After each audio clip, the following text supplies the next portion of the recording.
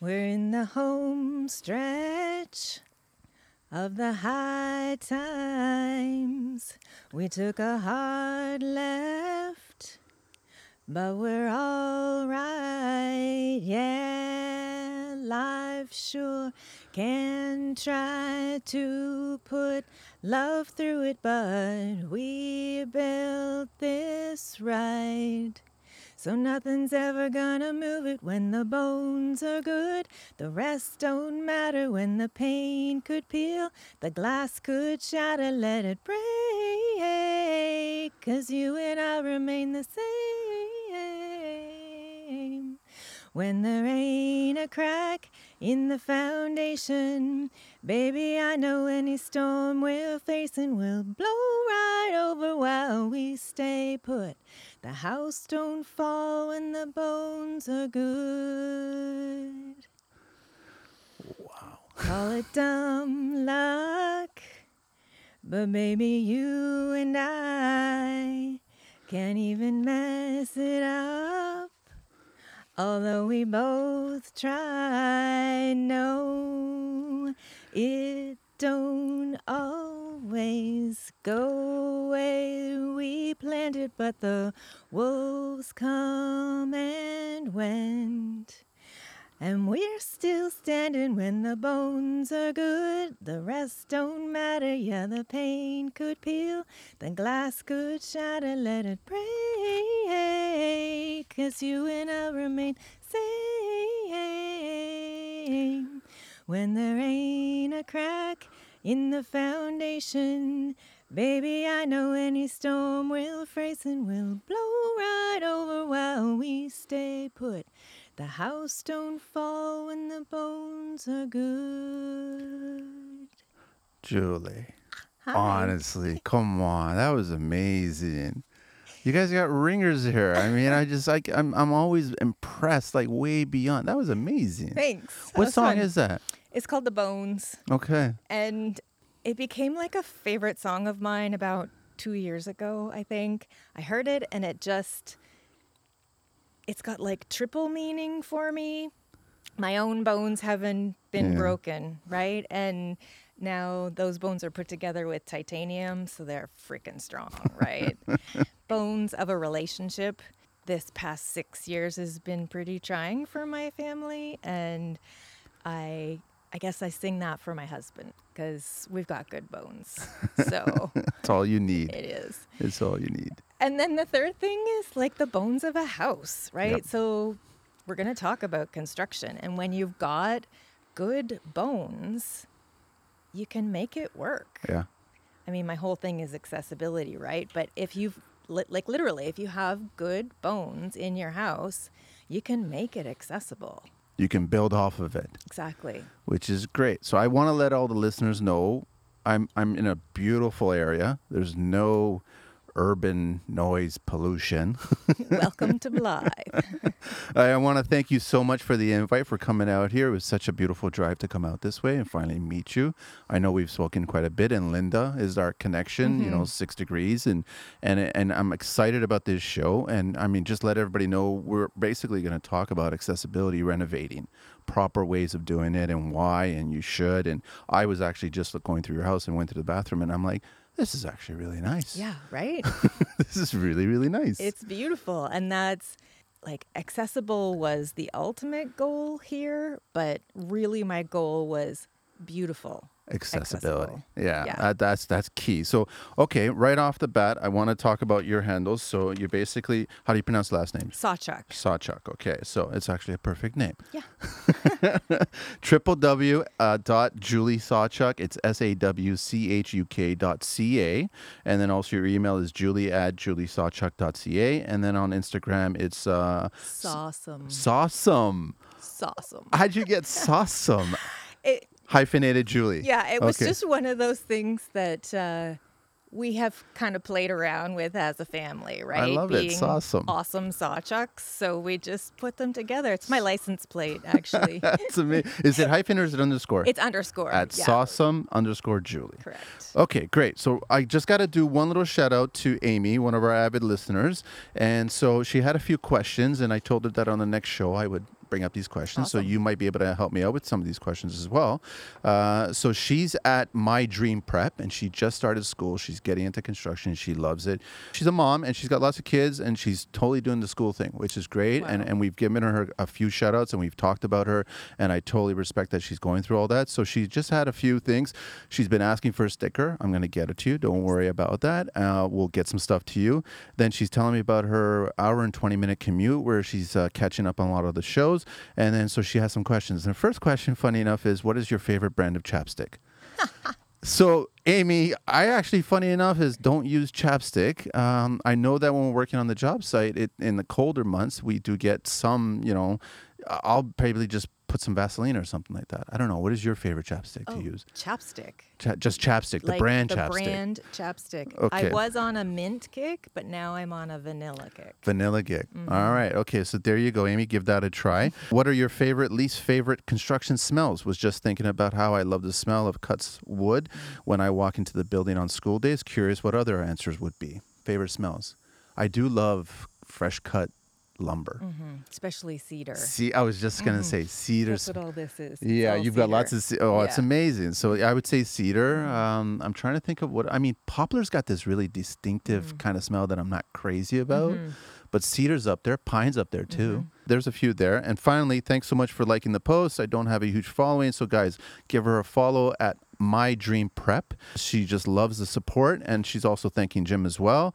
And then she sends me a follow-up message. Just wanted to add, love to be on the show one day, but I need to be up in Canada to experience it, pop up. And I said, you're more than welcome to come anytime. We'll figure it out. We'll get around this whole pandemic thing. She wants to just thank it again and over and over. She just notes it. Okay, sorry, too many questions, 2 glasses of wine, got to end the night.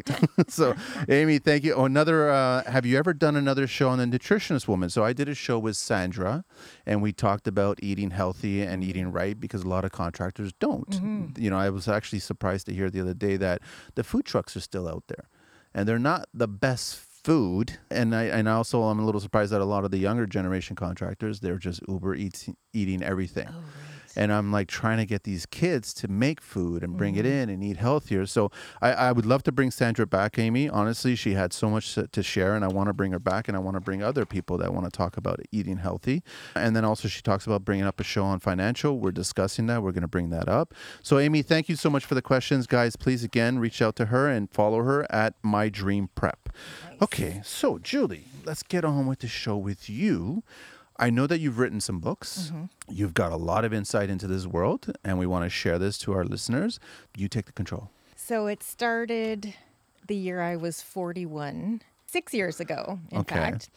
I was a mom with 2 kids living on this 10-acre farm, husband, high school teacher, teaching biology. I was at that point in my life where I was like, okay, I got to do something to be fit. I'm 40. I want to be fit and keep up with my kids and, live a good life, be healthy, eat well, exercise, all that stuff. I picked a new sport, which was triathlon. I was already a swimmer and a runner, and I was a trail biker, but not a road biker. It's cross-country skiing. I did everything outside. That was a big part of my life. And I bought a road bike and started doing triathlons, not like Olympic level or anything like that. This is age category. And I was 41, so then you're at the bottom of the age category, which is a good place to be.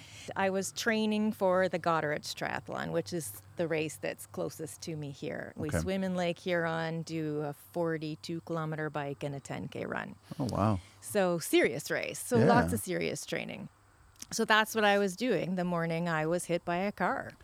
I was on my bike on my way home from a 40 or 60 kilometer ride, and I was by myself, and a car just drove right into me. Wow. So I landed, I had my helmet on, I landed basically on my face in the ditch about 30 feet. Split open my forehead, broke my nose, broke my 2 front teeth, tore my trachea, broke a bunch of ribs, and broke my spine in 2 places, T4 and L1. So T4 is like bra line, basically mid-chest. Okay. And that was where the damage was done to my spinal cord. like a bone fragment shot into my spinal cord. That's what caused the damage. So I have a spinal cord injury. I use a manual wheelchair. Fast forward 6 years, and now I'm an accessibility strategist. I educate, I learn myself by talking to other people and their experiences of living with a disability. The thing that I have learned is until you are living it, you have no idea. And from an industry perspective for your listeners, experience that you have had helping, construct something in a way to make it accessible, you have to add to that lived experience.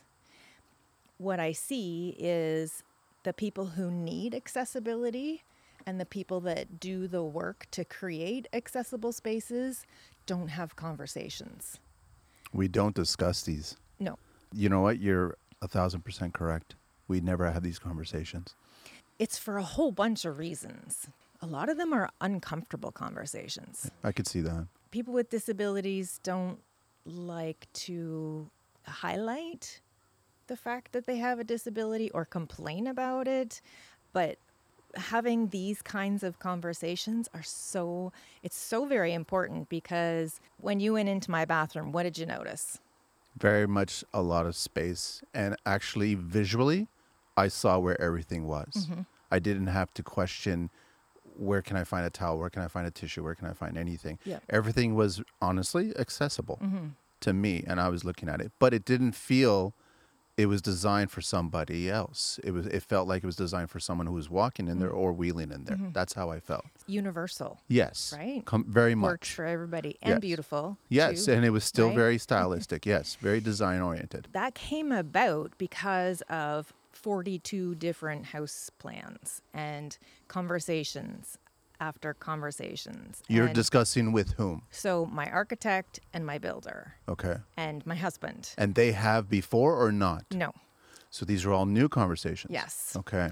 The architect had experience with accessibility, but not designing a completely wheelchair accessible home.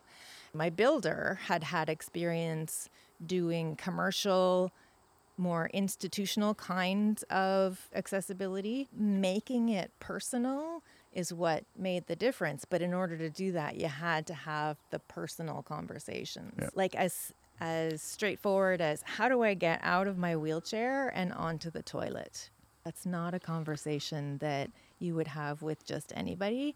And so the level of trust and understanding that needs to exist between the people doing the work and the people that you're doing the work for has to be really high. If you're a homeowner listening and thinking, yeah, okay, this aging in place, I want to stay in my house for as long as possible. How am I going to find the person to do that work for me? And honestly, there's not a lot of people out there. It's a small percentage. Yeah, with experience. My tip to the people that are looking for the right person is it's somebody that you trust and you can have a conversation and they're willing to learn.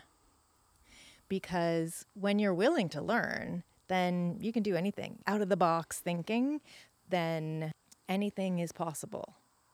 They don't have to have done it before, but they have to be willing to try. Well, that's construction. Yes. That's what the majority of good contractors, designers, anybody, the architects that are in construction, they're up for the challenge. They're always interested in a challenge. We're so familiar with the institutional accessibility, which is not the most design friendly. It's very functional. You and I and everybody else that would walk in there going, I don't like the look, and which translates, I don't like the feel. So it doesn't appeal to me. I guess my first question to you for the listeners is, how do we start this conversation without kind of feeling awkward about having this conversation? Are there things that, should we just treat it as if we're having just another design and construction conversation? Absolutely. That's it. Just don't sugarcoat it. Nope. Just like, this is, okay, how do you use the toilet? How do you use the shower? How do you use the sink? Don't beat around the bush. That's it. Just have the conversation. Okay. Because I mean, we do it all the time when I'm dealing with clients, and I know that I've come across a 4-foot-something female and a 7-foot-something male, and I'm like, okay, so let's talk about your shower patterns. Where do you want the head? Yep. So we're blatant about it. So why not? Why can't we be the same thing about this. Exactly the same. Okay, perfect then. That's what we should do. Yep. But then also keep in mind the design components. Don't forget when you're speaking to the people, who are they? What do they like? What do they dislike? And things like that. And then you can start adding all your design elements to it. So there's the design element and the use. You'll notice in my bathroom, I have just two 18-inch horizontal grab bars on either side of the toilet. The toilet. Yeah. And so I don't have that giant L bar that you would see in a commercial bathroom, because the vertical component of that bar isn't something that I use. That's used by somebody who's seated on the toilet and then needs help to get back up into standing. But I don't stand. So I need the leverage of a horizontal bar to lift myself off the toilet and back into my wheelchair. So that's why you have two at the same horizontal height. Well, I don't use both of them to get up, but I use both of them to pull my pants up.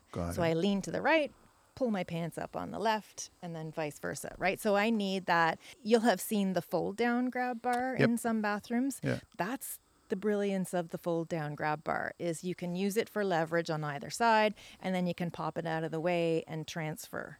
Because some people transfer from the side of the toilet, and some people transfer from, you know what? Everybody does it differently. Everybody figures out their way to do it. And so that's the kind of conversation that you want to have. Okay, how do you get on and off the toilet? The homeowner or the person that the design is being done for needs to be clear and say it like it is. So on both sides, we have to be that way. For me.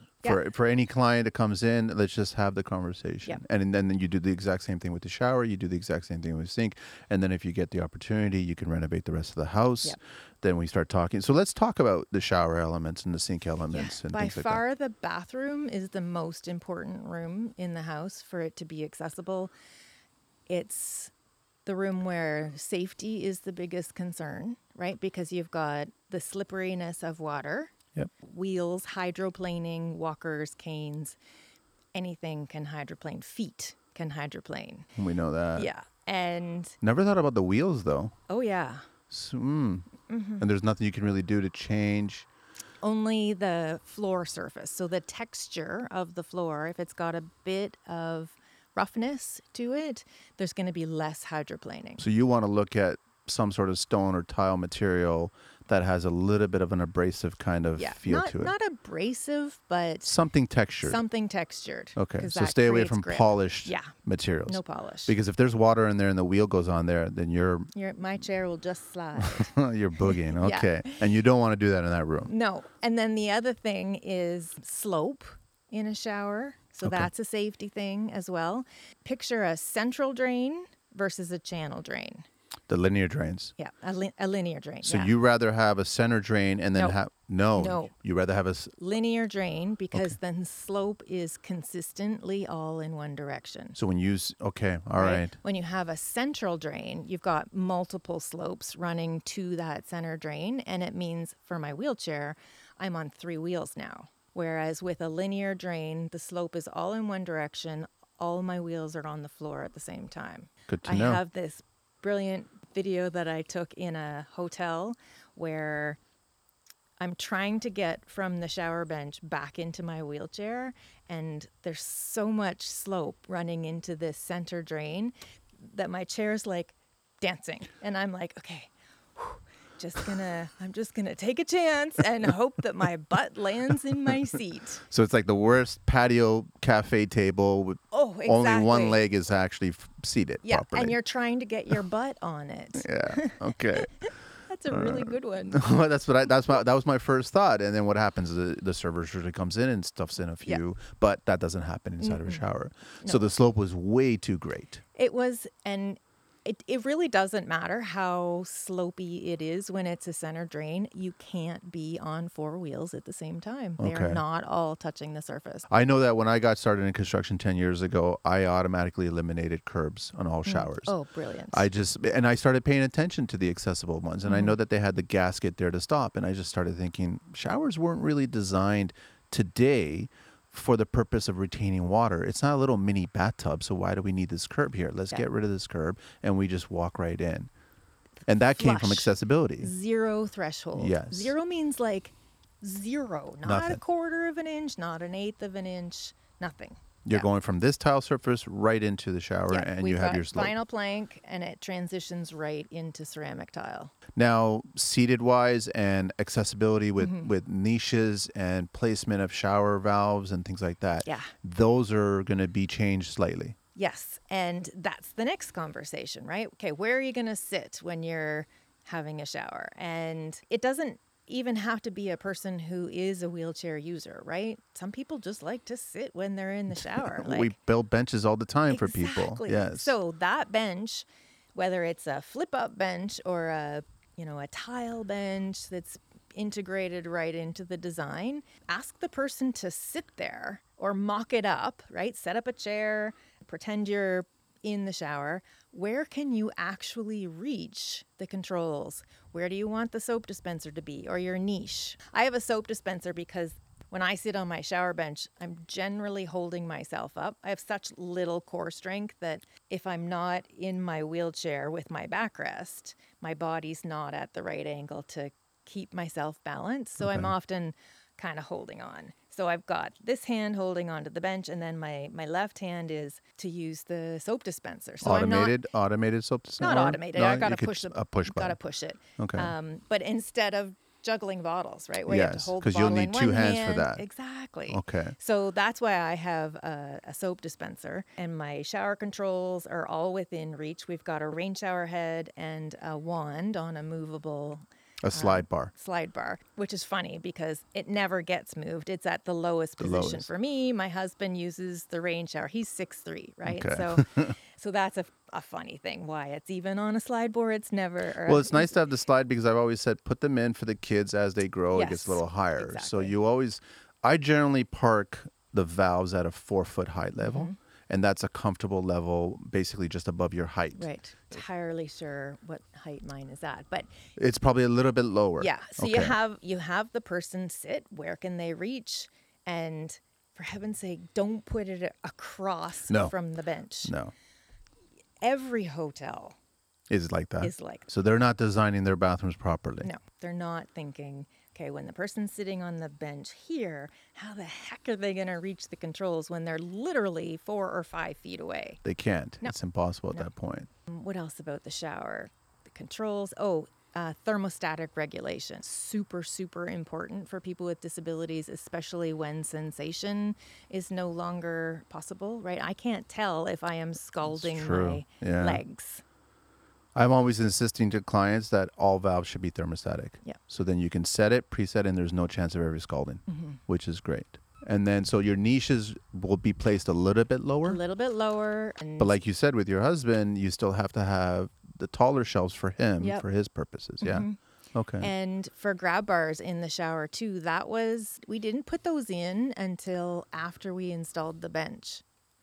So it wasn't, okay, let's just put it all together. It took a little while for me to figure out what bench I wanted. I was using a shower commode on wheels, which is another reason why we made the bathroom so big, because when you have 2 sets of wheels in the space, think about the turning radius Yeah, that you you have need to to move spin around. it around. You got Yes. so what you can't see is where those flowers are to the right. Okay. Yeah. That's where the old house used to be. Okay. So it was a 1.5 story, well, part 1.5, part 2 story, 110-year-old farmhouse. Okay. And you convert it into Oh, no. this. We No? didn't convert it. We lived in it while we built this, Okay. and then we tore it down. That must have been fun. It was a lot of work. We did a little bit of renovation there so that I could manage in the space while we built this house. 2.5 years Okay. To build the new house. to design it, all those 42 plans. That took a long time, and then weather and all of that stuff. How was the team? How was the contractor and the architect? How were the The- trades? The contractor was a really good friend of ours. When I was injured, I said to him, okay, if I get to build a house, you're going to build it. And he was like, you bet. And we're going to make it awesome. So He never did it before. no, not a fully accessible home. No, Okay. No. But he's a custom home builder. So he knows his stuff, really knows what he's doing. And so, yeah, just lots of conversations, and the more you have those conversations, the more comfortable they become, thinking everything through. I was like the project manager. I mean, I was living right there, You're on site all the right? time. Imagine your client of your most recent project watching you all day. I mean, I guess It happens. I wasn't watching all day, but I did come a lot over here to say, hey, how's it going? And, remember this. Like I caught one of the things in terms of the thermostat. When they installed the thermostat, I was like, I'm not going to be able to reach Well, that. by code, it's supposed to be at 60 inches or something. So that's a little high. It's lower. Okay. So I needed it to be lower. I needed the garage door opener to be lower. Same thing. When they came in and installed, like, there's no way I would have reached. I'm like, guys, okay, remember, I can't reach that. What about light switches? Yeah, light switches are lower by 6 inches. So we go Electrical from outlets are 51 higher. down to 40. You're going 45 or so? Yeah. Countertops in the kitchen and in the bathroom, they're a little bit lower. And then with the vanity in the bathroom, you basically have... It's roll under. Yeah, yeah. But you still have some floating shelves on the side, Yeah. so you can still store stuff. Oh, yeah. There's drawers and floating shelves. Which is great. Yeah. Being creative, finding little niches. We made little flip out drawers beside the toilet so that I can hide my bathroom supplies. That was Casey, my builder. That was his brilliant, yeah, we're going to do this. Just maximize little nooks and crannies Just here. they're in between the studs. Well, you have within the 14 and a wall. half inches. Yeah. So might as well use it. Absolutely. That's a smart idea. I Yeah. like that. Yeah.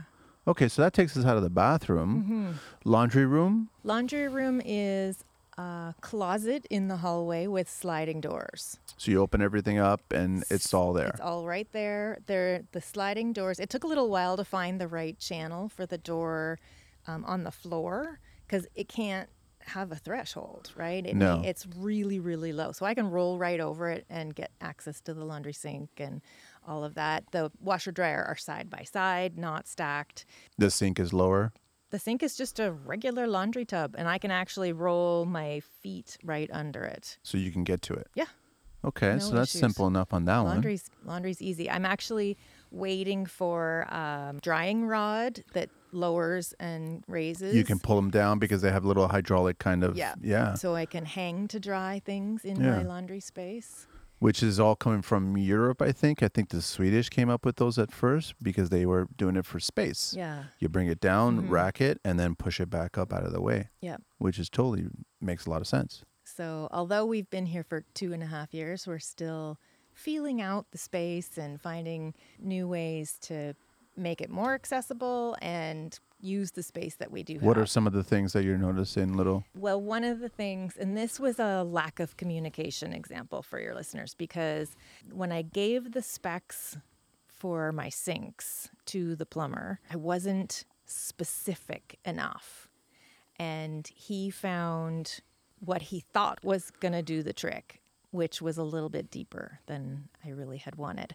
So I have 2 sinks in the kitchen. We've actually got 4 heights of work surface in the kitchen. My husband's 6'3", got 2 teenage kids. This is like a challenging house to build. It is. Yeah. We have a 37-inch island with a 31-inch end. That's my work end, and it's all roll under in that space. And that's the brilliant, it's like the breakfast bar, it's the homework station, it's my prep station, it's my desk. When my desk in my office gets too messy, I just bring my laptop out and I work in the big bright kitchen. And then on the other side, we have the 2 sinks. One's the prep sink, my prep sink, and then the other one's the dishwashing sink. And they're both deeper than I wanted them to be. But the one that caused the biggest problem was the prep sink. It's just a little bar sink with a little lever and a single lever and a tap. But when I roll under it, my knees touch the bottom. The bottom of the sink. Yeah. And it's stainless steel. So what do you think happened? I'm rolled right under. Okay. My knees are touching the bottom of the sink. Oh, so it's burned. Yeah. Yeah, because stainless steel it's basically conducting. Yeah, it transferred the heat right to the skin of my knees from a pot of boiling potato water. Oh, Yeah. and you didn't notice until... I didn't even know it was happening. Ouch. So I come out and my knees red and instantly it blisters and I've got this 1.5 raised, whatever, 3rd-degree burn on my Just knee. from a sink. Just from the sink, because the sink was deeper than what I had intended in the design, in the height of the counter. Because we're so used to, I guess, because a typical sink is about 9 inches deep or so, but then you'd have to get a 7 or a 6-inch sink. This is 7, Okay. and I wanted 6. So a 6 would have been perfect. Yep. Anybody out there knows a good bar sink that's 6 I know inches. companies like Kohler. I got an email maybe 3 or 4 years ago that they were doing a huge push on accessibility, Yep. and they started to design new products, new designs, new ideas that were very functional but accessible. And I started looking at them. I was like, these are great. These are all great designs. These are all great ideas. And now they're asking contractors to try to push them into construction. Yeah, I actually have Kohler on a team that I'm working on, a representative from Kohler. We're designing the CSA group is designing the new residential accessibility building code. You're familiar with B651. This is going to be B652. It's a brand new code for residential accessibility. Because you're a part of that whole, so you're basically changing things for us, Yes. which is great to hear. How's that process? It's really rewarding because I hear from people that, you know, they've been in a space that I've helped become more accessible. It's like, yay me, like I've helped somebody, right? And when you help a business, you're not doing it for the business owner generally. You're doing it for their customers, and you don't know who those customers are going to be, and you're likely not going to have a lot of communication with those customers. You might hear back from the business owner when, you know, something good has happened. Who was here the other day? I was talking to somebody the other day on the phone, and she said, "Oh, and Julie, you helped with Cowbell, right? Make it more accessible." Brewery. And I was like, "Yeah, I did." So Cowbell is a little craft brewery, not really that little, but craft brewery. I was just told about it when I was coming up here from Waddell. He was telling me, if you're in Blythe, then stop by and... I think we're going to go there for lunch. Okay. I'm going to take you out for lunch. Okay. So yeah, I helped make that place accessible. That was the very first project that I did. They were just breaking ground. I had just been injured, and I was like, okay, this accessibility thing, like, there's a lot to be done. A lot. So I called them up and I said, "Can I help you?" And they were like, "Of course you can help." The conversation that I had yesterday was with somebody whose family came up from Texas, and her sister has quadriplegia. And they went to Cowbell, and they were absolutely blown away by the accessibility at Cowbell. And when you and I go, we'll spend some time in the bathroom for sure. together. Yeah. Because I want to see it. I yeah. know, because it's amazing. It has an adult size change table. It has grab bars exactly where they need to be, roll under sink, automatic door opener, everything. How does that feel, Julie, when you get someone... Oh, it's so cool. So she's like, yeah, you know, they came from Texas and were blown away by the accessibility here. And it's funny because often Canadians are making comparisons to the Americans with Disabilities Act. Why aren't we as good as the Americans? And I'm like, okay. Are we trailing? I know that we have a lot of American listeners. Reserve comment on that. I feel that we're not trailing. Yeah. I feel that we're leading. I honestly think so. In some respects, Okay. in new build, I would say we are leading. I agree with you on Yeah. that totally. Yeah. It's the redesign or the lack of redesign in old spaces. People think that they're accessible, but they're not. The classic example is the angled grab bar. You know what I'm talking about, right? Old code, the grab bar beside the toilet. Is that functional at all? No, well, okay. I'm trying to think of For me, no. For a lot of people, no. But the way you would grab something naturally, you wouldn't grab it on that angle. No, you wouldn't. Yeah. There are people out there who will say, no, I like the angled grab bar. It works for me. The L-shaped grab bar that has a horizontal surface and a vertical surface, it is more functional for a larger number of people, right? Because then you can get the leverage down, the force down, and you can get pull up. The vertical. And that angled grab bar, it's so useless. And it's often placed so far away from the front of the toilet, it's even more useless. Anyways, I don't know where we were going with that, but the accessibility in commercial space. American versus Canadian. We know what we need to do. We need to do it. We need to fund it. And we also need to not be scared of making the changes. The very first thing is that people say is, how much is it going to cost me? What do I need to do and how much is it going to cost me? And people need to stop being afraid of the cost because it's often less than you think. Like, there are so many things that you can do to make a space accessible without it costing you a fortune. And you just need to start. Well, I'm thinking about commercial spaces, the amount of lost revenue if you don't do this. Because why not open up your business to more people to come to your business? 22%. 22%. So 22% of the Canadian population identify as having a disability.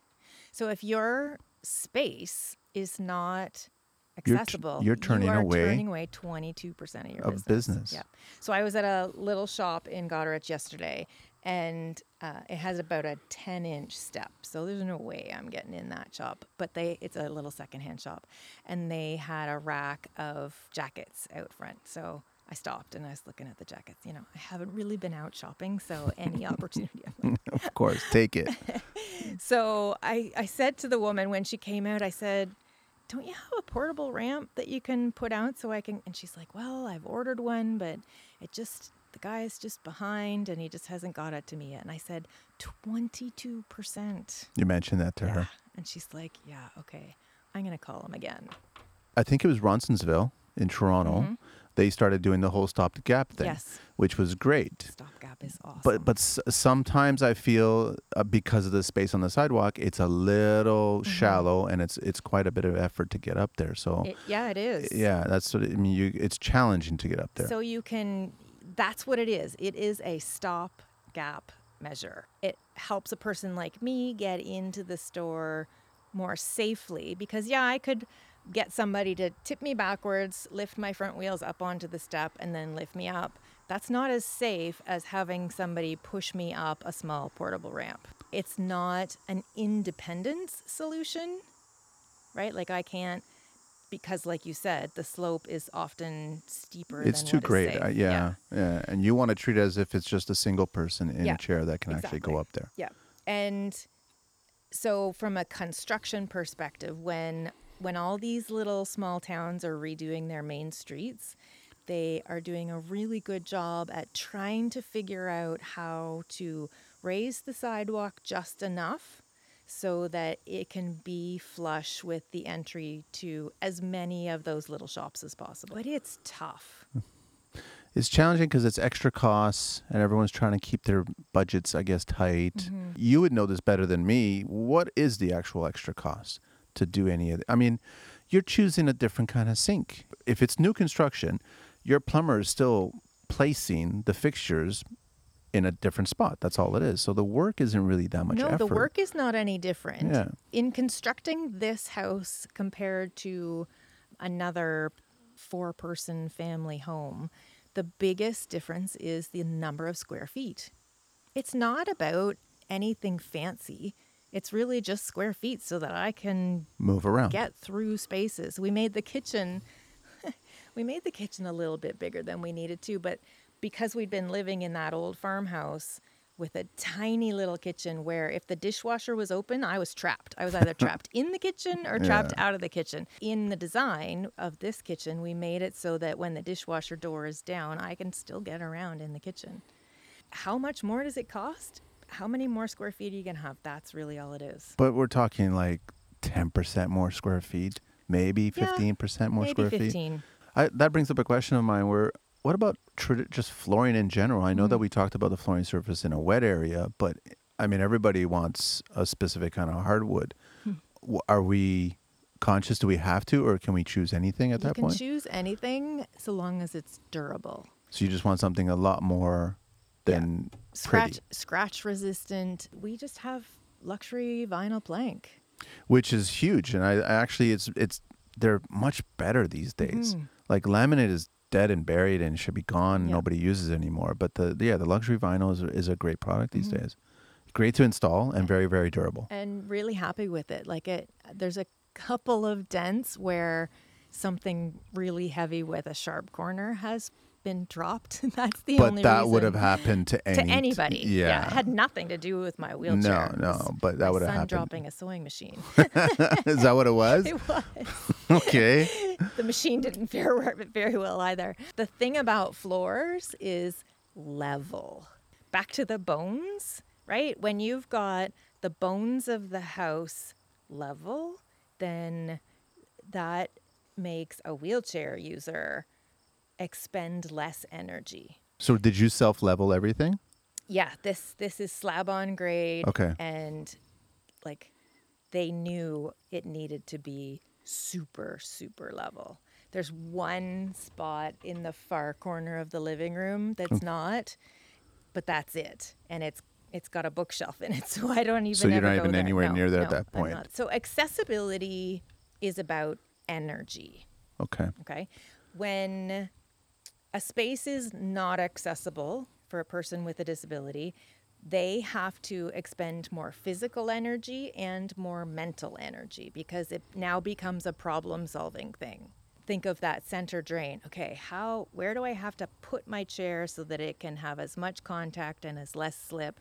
So that's a mental thing. And then it's also a physical thing because it takes more energy to lift in a different way. Or if you're talking about the slope on a floor, like picture a 110-year-old farmhouse, right? Can you? How was the slope on that? Oh, good Lord. Was it a ramp? Throw up a handful of marbles in every space of the house and they all roll into the center. Oh, wow. Right? So the slab was already dipping. It was.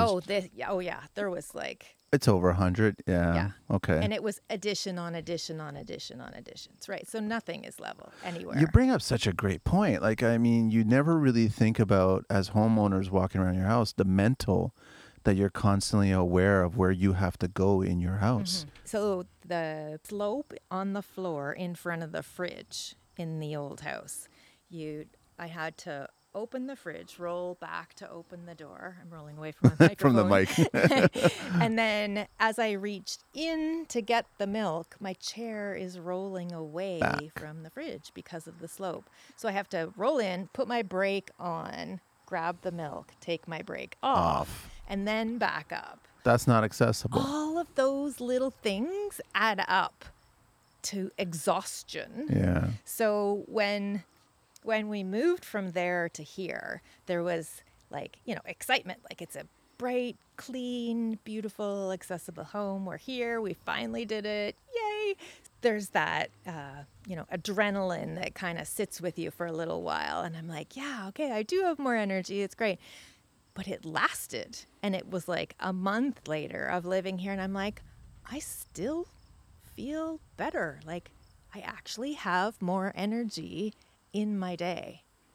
And it's because I didn't know where I was losing it in the getting the milk in and out of the fridge kind of stuff that happened all day. It's the stress buildup. Yeah. That's what it is. Mm-hmm. And that's we know is physically exhausting. Yeah. It's true. I never really thought about the physical exhaustion of it too, right? Yeah. Like having to put my brakes on and off to do a simple task. Whereas if you are completely level, you never have to do that. You stop where you want to stop and you stay there. Other points, I mean, would there be anything different in the bedroom? Closets? I guess closets you can pull down certain things. Yeah, so. like my husband has the tall space in the closet. I have the low space in the closet. Everything is pull out, right? Instead of a cupboard where you have to reach in, especially in the kitchen. Everything is pull out. Because that makes a lot more sense. Yeah, you bring what you're looking for to you instead of having to dive in and search for it. And then I know transition, so coming from the inside of the house to the outside of the house, your pavers on the outside are the same level. Yep. Same thing with the front of the house. We sunk the door frames into the foundation. And that every single piece of the puzzle, every phase in construction needed that little, this is what's going to make it more accessible conversation. And that's when I go back to talking about being like the project manager and constantly being over here. I was having conversations with every single trade. Sorry. That's okay. So every trade that came to this site had a conversation with me. about the work they were going to do and what I needed them to think about. And how they were inviting, like Oh, absolutely. they understood it. Yes. How They were Team Julie. good? Yeah. Perfect. Yeah. How was the building official inspection? How Easy. easy Yeah. peasy? Okay. Because I know that there's certain things. So then they basically, when you're submitting to permit, are you submitting it differently? No, it's still the same. But then when they come in, they're looking at their details regarding accessibility, and they're signing off from there, or no? She wasn't looking at anything in terms of accessibility. It was, are the locks on the doors and is the electrical installed correctly and all of that kind of stuff. I wasn't with her first time through, but I was with her for the sign off, and yeah, she wasn't looking at accessibility. That was more like the building code, construction, electrical stuff. So she was just No signing off issues. on just construction itself. So basically going through the same thing that we always go through for Yeah, any project. Then. exactly. Okay, that's perfect. Yeah. The accessibility here posed, like our decisions posed no change to any sort of code violations. We didn't have to like do something differently and pretend we didn't. No, if anything, what you did was you actually made, okay, so I noticed that the windows are a little bit lower. They're a little bit larger. The thresholds on the door entryways are flush. Yeah. And then your bathroom is larger and everything is just more accessible to gain access to. That's it. That's it. But And if you it's walk in here, it looks like a home, a regular house. a regular home. It just doesn't have like front steps. So that's the only thing. It's true, but I mean, so why is it it's so hard? I guess it's because the older homes, to convert them, to retro them, or to it's new Yeah, construction is and easier. we tend to, as humans, in every work that we do things the same way we've always Oh, done blinders! them. I know that. Right? Yes. And so this is my job. I am trying to take the blinders off and say, why are we putting that emergency call button in commercial bathrooms up beside the toilet? door, like it's just way so far away. I've seen Well, no, it. the door opener is one button, but Okay. the emergency call button, when you've fallen and you need assistance, well, it's on the wall at like head height when you're seated on the toilet. So if you're on the floor, can you reach that? You know, my first thought with that is, why aren't we or a manufacturer making an emergency call button a strip? Oh, they do. Okay, so a vertical strip. A horizontal strip that runs around the whole See, that's perfect. perimeter of the bathroom, about 18 inches off the floor. That's perfect. Yes. Because then it's reachable. Yep. At that point. Yep. But I personally haven't seen it. Yeah, I've seen it twice. Okay, I think, and all I've right. done lots of bathrooms. I wrote a whole book about I know you have 3 books and we want to talk about them. So please bring them up. When was the first one that you wrote? So the first book that I wrote is Build Your Space, How to Create an Accessible Home for You, Your Family, and Your Future. I got to ask you, how was that to write a book? Because I know it's on Amazon. You can find Yeah. it on Amazon. And at my website, Okay. it had to be done. Because one of the reasons it took us so long to come up with the design for the house was because we didn't know what we were doing, and there are no good resources out there. That was my next question is like, what did you find out there? There There's isn't a much. few American resources, but otherwise that's it. And there's like residential building code from like BC, but that's for more of like a multi-unit residential application.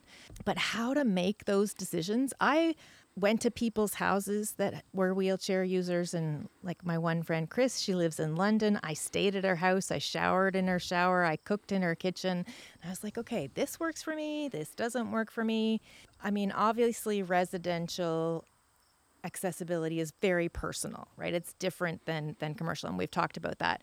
But how you go about making the decisions to make it work for you as a person, that's what this book is about. How to look at things and go, okay, my reach is this, and I need a counter height at this height so I can get good leverage with my knife, and instead of chopping with the knife up here at chin Which height, is way right? uncomfortable. And you mentioned about the windows, right? So this window here behind us is at my counter height so that I can see right out the window. We have no uppers above the kitchen counters. It's just windows. Which I've always been a huge fan of Yeah. to begin with. Yeah. Get rid of all the uppers. And so we have these lovely trees as our view. And in the kitchen of the old farmhouse, I had to actually lift myself out of my wheelchair to see out the window. Okay. So I had no idea what was going out here, right? Okay.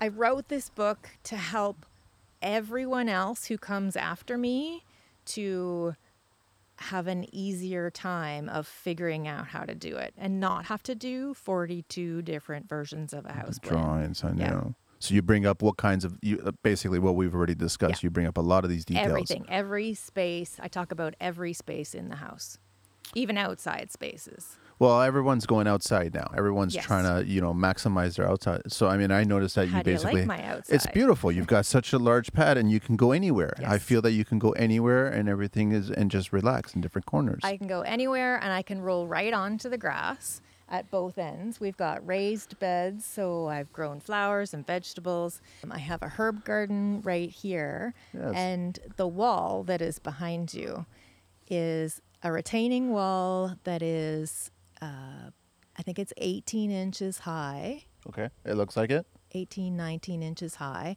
with the, what do you call that top part? The coping stone? The coping stone Okay. with a nice rounded edge on it. And it is exactly at the same height as my wheelchair.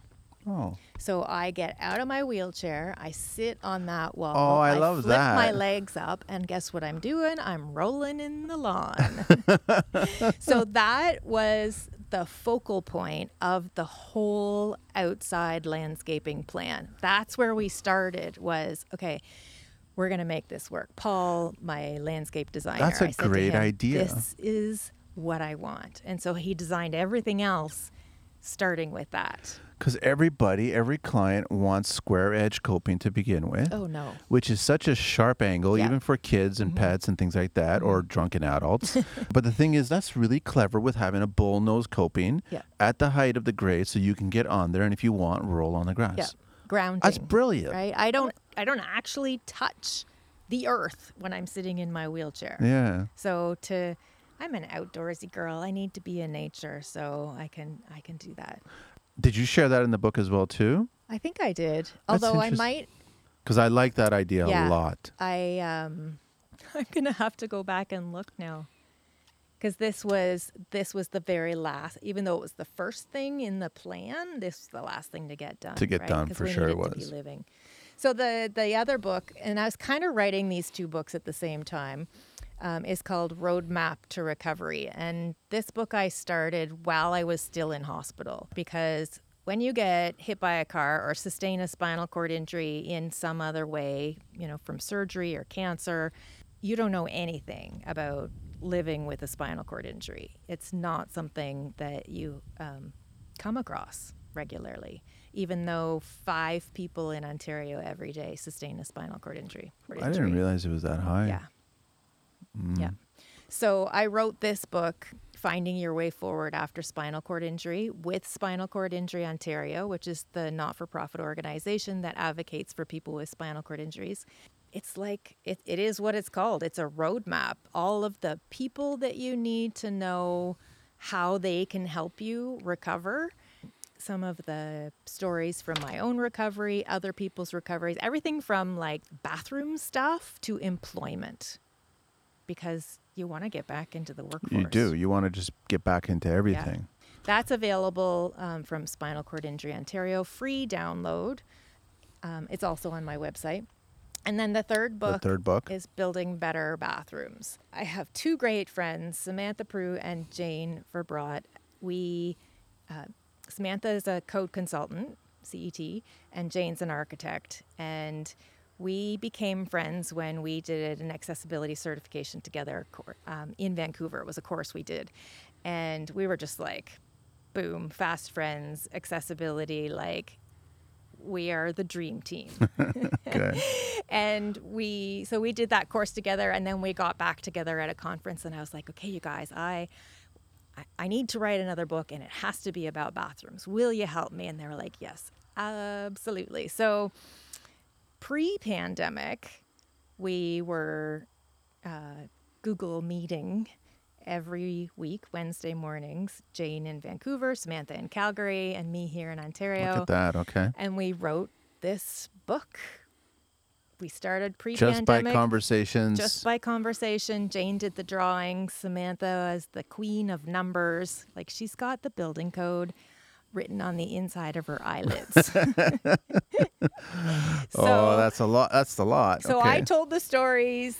They came up with the numbers and the drawings. We put it all together, and it is every detail that you need for a bathroom, plus the why. Which right? is really And important. that's what's missing from building code. That's what's missing in education like college, university, all of the training that the trades and the design industry does. They don't, I'll be honest with you, Julie, they don't touch it. I know. They don't touch it at all, and it frustrates me. And it's scary, Yeah. right? Because you don't want to do it wrong. But then if you don't even try, what good does that do? This book, it has all of the stories. If I put my glasses on and I find the right page, I want to read a little bit because Sure, go ahead. I want to go through that book as well too. Well, you're going to go home with a copy Perfect. for yourself. Actually, can we say the first 5 people that go to my website and sign up for my newsletter? Of course. I'll send them a book. Of course. Okay. Let's do that. We just said it. Yay. So this is the section called Uncomfortable Conversations. We really could not have published a truly accurate book about bathrooms without talking shit. So here it goes. All the uncomfortable conversations that you didn't know you needed to have. Ever since we, as a society, created indoor plumbing, what happens with our bodily waste has become a private activity, always happening behind a closed door. Sure, you know what you do in a bathroom, but do you really know what anyone else is doing or how their body functions behind that door? We assume that we do because all bodies work more or less the same, right? Not quite. No. You know what happens when we assume, and that is why we, as a society, have been getting it wrong, especially in accessible washrooms, for such a very long time. So then I go on to talk about things like what it's like to have a visual impairment and be in a bathroom, That's interesting. right? They're working by feel, by touch, and nobody wants to touch anything in a bathroom. No. Right? How do you set up a bathroom in a way that helps somebody with a visual impairment? So it's not just grab bars. We talk about toilet height, the front opening of a toilet seat and why that's important. We talk about the location of the emergency call button, how to set up a baby change table to be accessible. We talk about showers, change rooms, pools. Like change rooms in pool facilities, notorious for trying to be accessible, But and not. totally missing Do they the make it mark. worse? Yeah, because of that whole water thing. Yeah, They don't think about that Yeah. hydroplaning thing. yeah. Oh, I And see. they want to keep water in this space, so they create a lip. And then if you're in a pool wheelchair, they're even harder to maneuver than a regular wheelchair. So that, creates challenge. So that's actually a really interesting read. I want to look forward to doing that because I guess I fairly say that bathrooms are the most challenging room They are, for any hands household. down. Okay. For And so that's many why reasons. this was the book that I had to get out. Like, it was in my head. Yeah, it's where accidents happen. It's All the where time. energy is lost, and people are left out of spaces because they don't have accessible bathrooms. So I know you have the newsletter. I know you have the website. What other things? Because It seems like you're just giving yourself so much more work. I have some courses. You have some courses as well. On my website as well. I have a bathroom course, a whole home course. So it's Building Without Barriers is the platform. And I have 3 courses there, bathroom, whole home, and kitchen. And I'm also working with high school students again. And I'm super excited about this because I feel like I'm coming full circle, getting, teaching back into the classroom in air quotes, because I'm not actually in the classroom. They're coming to me. They're coming to me virtually. And so the Specialist High Skills Major is a program for students in high school where they can focus on a particular area where they think they want to pursue a career. That's construction, transportation, health and wellness, and then there's also like hospitality, business. And so what the students do is they take all their regular high school courses, and then they take a few more that they would take otherwise, but they fit into this list of things that they need to do. They also get first aid and CPR certification. If they're in construction, they might get safety at heights certification, those kinds of things that are going to help them get a foot in the door. These are all great. Yeah. These are amazing. So they get a special red seal on their diploma if they have done this. It's called a SHSM, SHSM. Okay. And I have created accessibility awareness for SHSMs in construction, transportation, and health and wellness. And I just launched health and wellness yesterday. Now, can we also participate, or is it just... Yeah, let's talk about that. Well, I'm just thinking, if you're a tradesperson now and you want to expand, yes, and you want to educate, why can't I go on your website? Absolutely. And so I could do this. Yeah, for sure. The way I have it set up is a group of 30 students will work together, last year they did it all COVID home-like, and then we spend an hour together Zooming into my house. And I literally tour them through my house, answer questions on the fly. Yeah. And it's so fun. I love it. It's so And how fun. are the teenagers? Are they really... They are on their game. Okay, good. They get it. And so this is why this part of the work that I am doing is so exciting, because I am literally changing their DNA before they are even finished high school. Like, these kids are 16, 17, 18. And when I show them the low thresholds in my entry or the 0 threshold in my shower, and I talk about grab bars, and they're like, right, of course, that makes sense. And so once you see it, you can't unsee it. No, and it makes sense, and it should be the norm. Yes.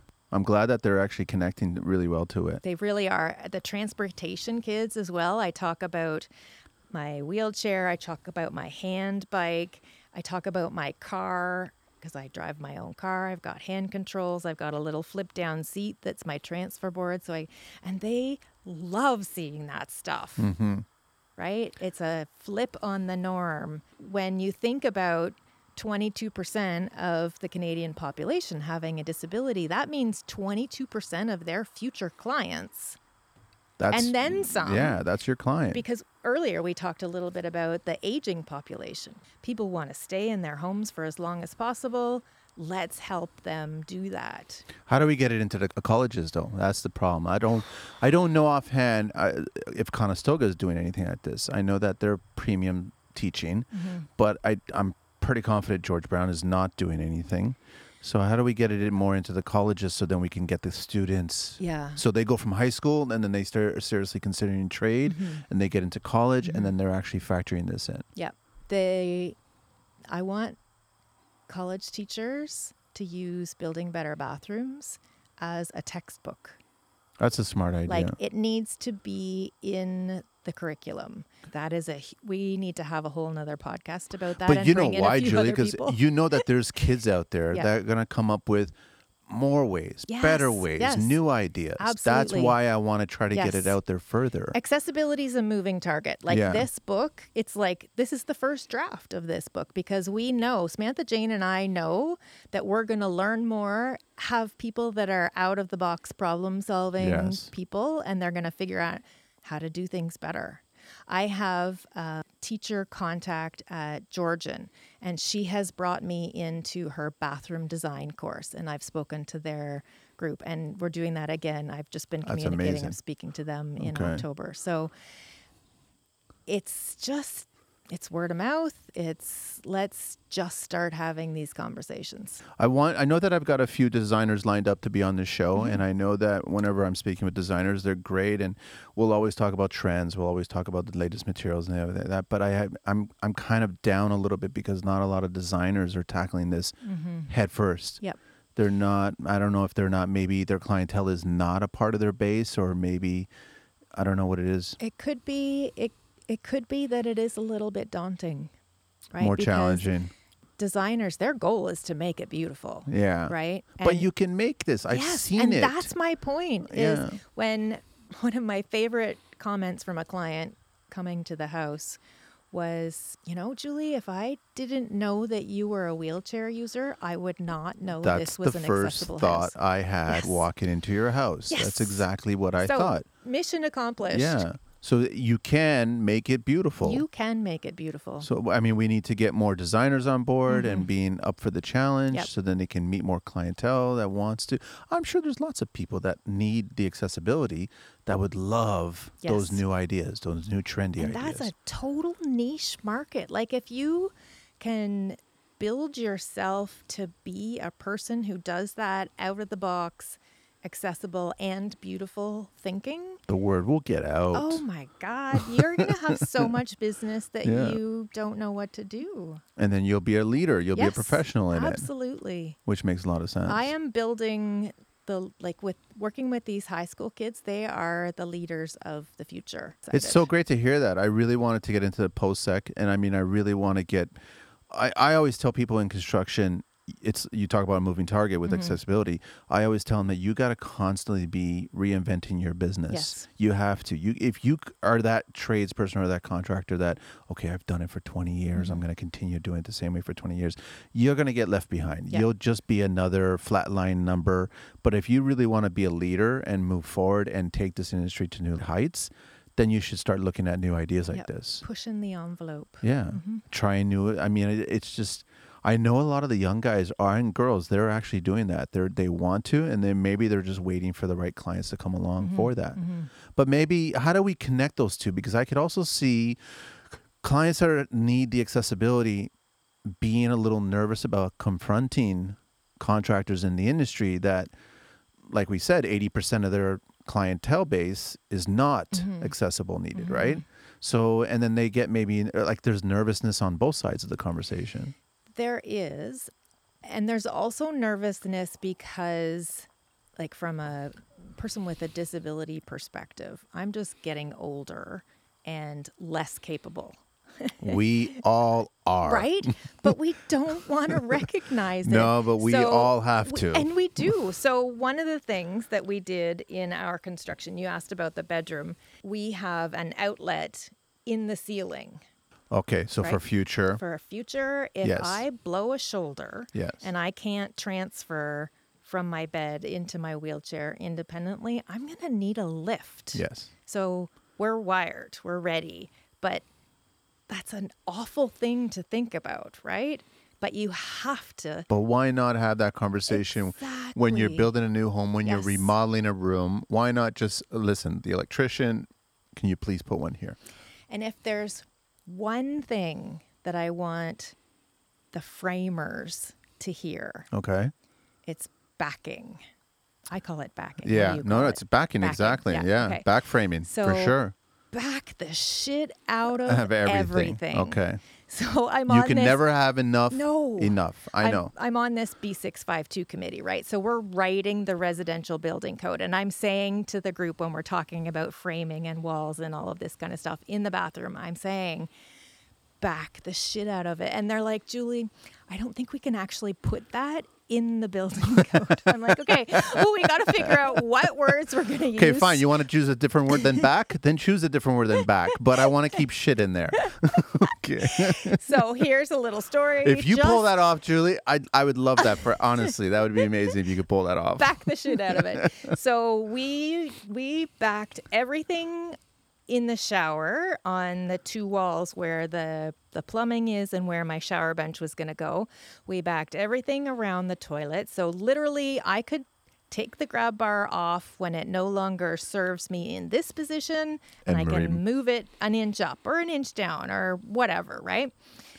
But what we didn't do was we didn't back right to the floor in the shower. This is a live and learn moment. When we were doing the backing before we put the tile up, we didn't know what my shower bench was going to be. I had it custom built by metalwork guy just north of here, and it has the hinge that allows it to flip up, right? So it's got the attachments at the seat height, and then it's got that flange or whatever you call it underneath so that it can slide out of the way. But you got to screw that part to the wall too, and that's about 6 inches from the floor. So you're going to need a good 7 or 8 inches of backing. Yes. So a 2x8. But floor all the way up. To that height. And we didn't do right to the floor. We did about 8 inches from the floor. Julie, what's the compliance on it? Is it have to be spruce lumber, or can it be double layer plywood 3/4? It can be both. It can be both. It can That'll be pass. either. Yes. Okay. It can be between the studs. We did 2x4, 2x8, no, 2x6s between the studs. Okay. Or it can be 3/4 inch plywood on top of the studs. Because that's what I would probably Both do. work. Is if I was doing that shower accessible, if it's an alcove, so if you got 3 sides or whatever, I would fatten up the wall, so I would make it a 2x6 wall, and then I would actually skin it with 2 layers of plywood 3/4. Yep. And then that's all covered. Floor to ceiling, and then I would just beef out, laminate the wall to make it at the same level as the plywood, and then you get your tile backer on top of there and go from tile from there. That way I know any square inch of this shower, I can put anything I want. Anywhere. Yeah. So when we went to this is the royal we, right? Casey's putting up the shower bench, and he's like, there's nothing back here. We didn't put enough backing all the way to the floor. So he had to go out into the hall, through the drywall, cut it, put in the backing instead of taking the tile off, right? Yeah. And then re-drywall. So again, live and learn. But that's one of the stories that I talk about in Build Your Space is back the shit out of it. I mean, because it's the bathroom, and especially the shower area. Why not? I mean, I know lots of clients have asked for the zero barrier where we actually we'll sink the joists, right? And we'll bring them down, and then we'll actually reframe it, and we'll put a double header and everything like that so they can put their mud bed in, and it lands perfectly. But we should also be looking at the walls the same way. And doing that, so then you have full backing anytime. So as you grow, a lot of people want to buy their forever home at a certain age and stay there. But like you said, we are only getting more needed. Yes, that's more all frail. It is. Yeah, it's just inevitable. That's how it is. So why not think about in the future? And space too, right? Like we've talked about space from the point of view of using a mobility device, but as we age, we need assistance. So you need space for that person, that is providing assistance. We do. Yeah. We talked a lot about anything else that we should be covering? Don't be afraid to ask questions. I know that some people have said before, a lot of people that are needed the accessibility don't like being told that they need the accessibility, but you're not like that. You want to have those conversations and just treat those conversations like we said at the very beginning of the show, where it's just another conversation about something that you're building for another client. That's all it is. Ask me anything. Okay. And you're supposed to get personal, but not too personal. You're supposed to figure out how they use this space, how they were, and it's both parties. So if it's only one, and like yourself with your husband, and he doesn't, you have to figure out both balances, right? Yep. And then it's the same thing with the kids. I'm sure that if you asked your kids, which you'll never do, how they want renovated, they'll probably give you their list of personals, right? My brother and his family were here in the summertime, and his kids are 7 and 9. Little Anne walks up to my prep sink and washes her hands. And she turns around and says, "It's really nice having a sink at my height." So there you go. Like universal design is family literally design. For everybody. Yeah, it's for the whole family. It really is. I love that. Yeah. I wish I had got that on video because it was so genuine. Yeah. Because she knew it. She was being honest about it. So basically have these conversations. Don't be afraid to have these conversations. And a lot of contractors out there that are listening, everyone should be looking into this. You should be seeing that there is a market here that is actually in need of your skills. Yes. It's really important. So look into it, and then you'll find more clients, and then you'll actually build things for people that are really needing these things, right? Yep. And then also we want those people to think outside the box. Yes. To And come up with new ideas. when you build it right for a client, especially like a person like me or a person who's aging in place, they will talk. And the word of mouth is what's going to get you more business. Yes, they will. Absolutely. Because you've just made their lives that much better as a result of all this. And like it goes back to the mental and the physical and everything. So if you're constantly thinking about their life in their home and you make an amazing home for them, then they'll talk to They so will. many people. They will love it. Did we cover everything on the website? I know that you have the blog and we want them to sign up, and we talked I've about got the courses. the courses. I'm going to books. sign up right away. I'm really interested in that. The books I'm going to read. I'm enjoying it. The older I get, the more I read, and I love it. And I tell the young kids to do the same thing, right? You can never get enough education going on. I think we've just talked about a lot. We have. I'm so excited to have this conversation because like you and I connected, I think maybe even 2 years ago. Did we? Yep. And I've kind of been dreaming about how do I get in front of the construction industry to start having these conversations, right? There is a slight uphill battle, Julia, I'll be very honest. know. Because there are a lot of old school morons that just are set in their ways. This is the way we've always done it. Just order this and order this and order this and build it this way, and that's it. But there is, and I'm very hopeful, there is a huge population of the younger and a lot of the olders that are embracing this stuff. They really want to build things. And when I see a lot of pride on social media and I see a lot of people showing off what they built, and it's not necessarily like this fancy, ultra high-end expensive, but it's just a functional, really clean, simple space, I take a lot of pride in that. Absolutely. I love seeing that. So there is a huge, and I have a lot of faith. I have a lot of faith that the generation will step up and we'll get a lot better builders going on. Is what we'll be having. Build for sure. better. It's amazing. Okay. Build without barriers. That's it. Yep. So Julie Sawchuk. Yep. SAWCHUK. .ca, and then her email is julie@juliesawchuk.ca, and then the Instagram handle is @Sawsome. I love that. Sawsome, SAWESOME_Julie. Correct. You're also on Facebook, or I'm on Facebook. I'm on LinkedIn. we have to connect on LinkedIn. Oh, YouTube. That's what we haven't talked about. Okay, your YouTube Subscribe channel. to my YouTube channel. And what's the channel name? Julie Sawchuk. Okay, so there you go. So you can find her there. I just did a live kitchen chat last week with Dr. Rossetti from the States. She's in Ohio. She has her own universally designed home. She uses a wheelchair. And so we hung out in the kitchen for half an hour, her kitchen, my kitchen, and we talked about why we did things the way we did them. We compared her cooktop to my cooktop. It was really fun. So it's a great example of how many ways you can make a space successful. Were there a lot of differences? Yes, there were. Because again, it's personal. It's personal. She has some higher end appliances than I have. She's got this really cool like pasta pot integrated into her cooktop that has a drain and a pot filler. Oh, wow. I know. I really wish I had done a pot filler. Pot fillers make a lot of... But how would you reach... It's the draining that's the problem. Okay. I could reach it. You swing it around. Okay, right? and it gets to it. Yeah, if it's on a hinge. But she's got a drain? She's got an integrated drain. So you can put the pot, fill the water into the pot, cook the pasta, and then you lift it up and it strains and it drains right there. So you're not sliding a pot. I slide a pot across the counter to my sink. prep sink to drain it. But hers is all in one. It's pretty cool. That's very, very slick. Yeah. And was that a custom thing, or is that something that someone's selling? It must be something somebody's selling. Okay, Julie, so we got Yes. one last little segment here, Okay. which I'm we ready. have some fun with, the 12 questions of construction, just to get some insight into you. There's no right or wrong. Okay, it's not a good. test. It's not a quiz. I was a biology teacher. Remember that? Oh, you'll be fine. You'll do great. Okay, what is your favorite construction word? Threshold. Threshold. What is your least favorite construction word? I don't know. Nothing? No negative one? No.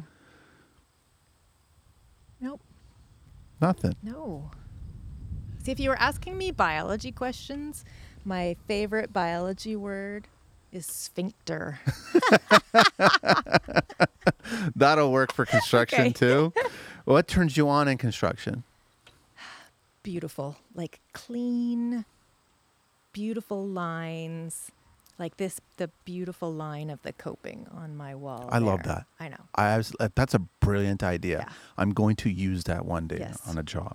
What turns you off in construction? Mess. Just Oh. unorganized? Not even unorganized, but like when something is done and then they move on to the next part without cleaning up the first part. Then It's true. You're just adding Just work for spend the yourself, time, right? effort. Yeah. I just did that on Friday, wrapping up the week. I was just getting so frustrated midway through the morning. I just said, okay, time to clean up. Just Yes. because my head is just exploding Yeah. right now. It does actually make you mentally feel better when you're working in a tidy space. It does. It Yep. totally does. What construction sound or noise do you love? I like a saw going through wood. That sound? Yes. Yeah. Not binding, just nice clean cut. Yes. Nice Okay. clean cut. What construction sound or noise do you hate? Metal grinding. It's harsh. Mm-hmm. Blackboard, nails. Oh yeah, that's bad. Really bad. What profession other than your own would you like to attempt? But I mean, you're an author now. You're an advocate. You're changing the industry. Well, like, Yeah. what other hats are you going to try? I love speaking. Yeah. I'm already doing that, but clean water's always been on my radar.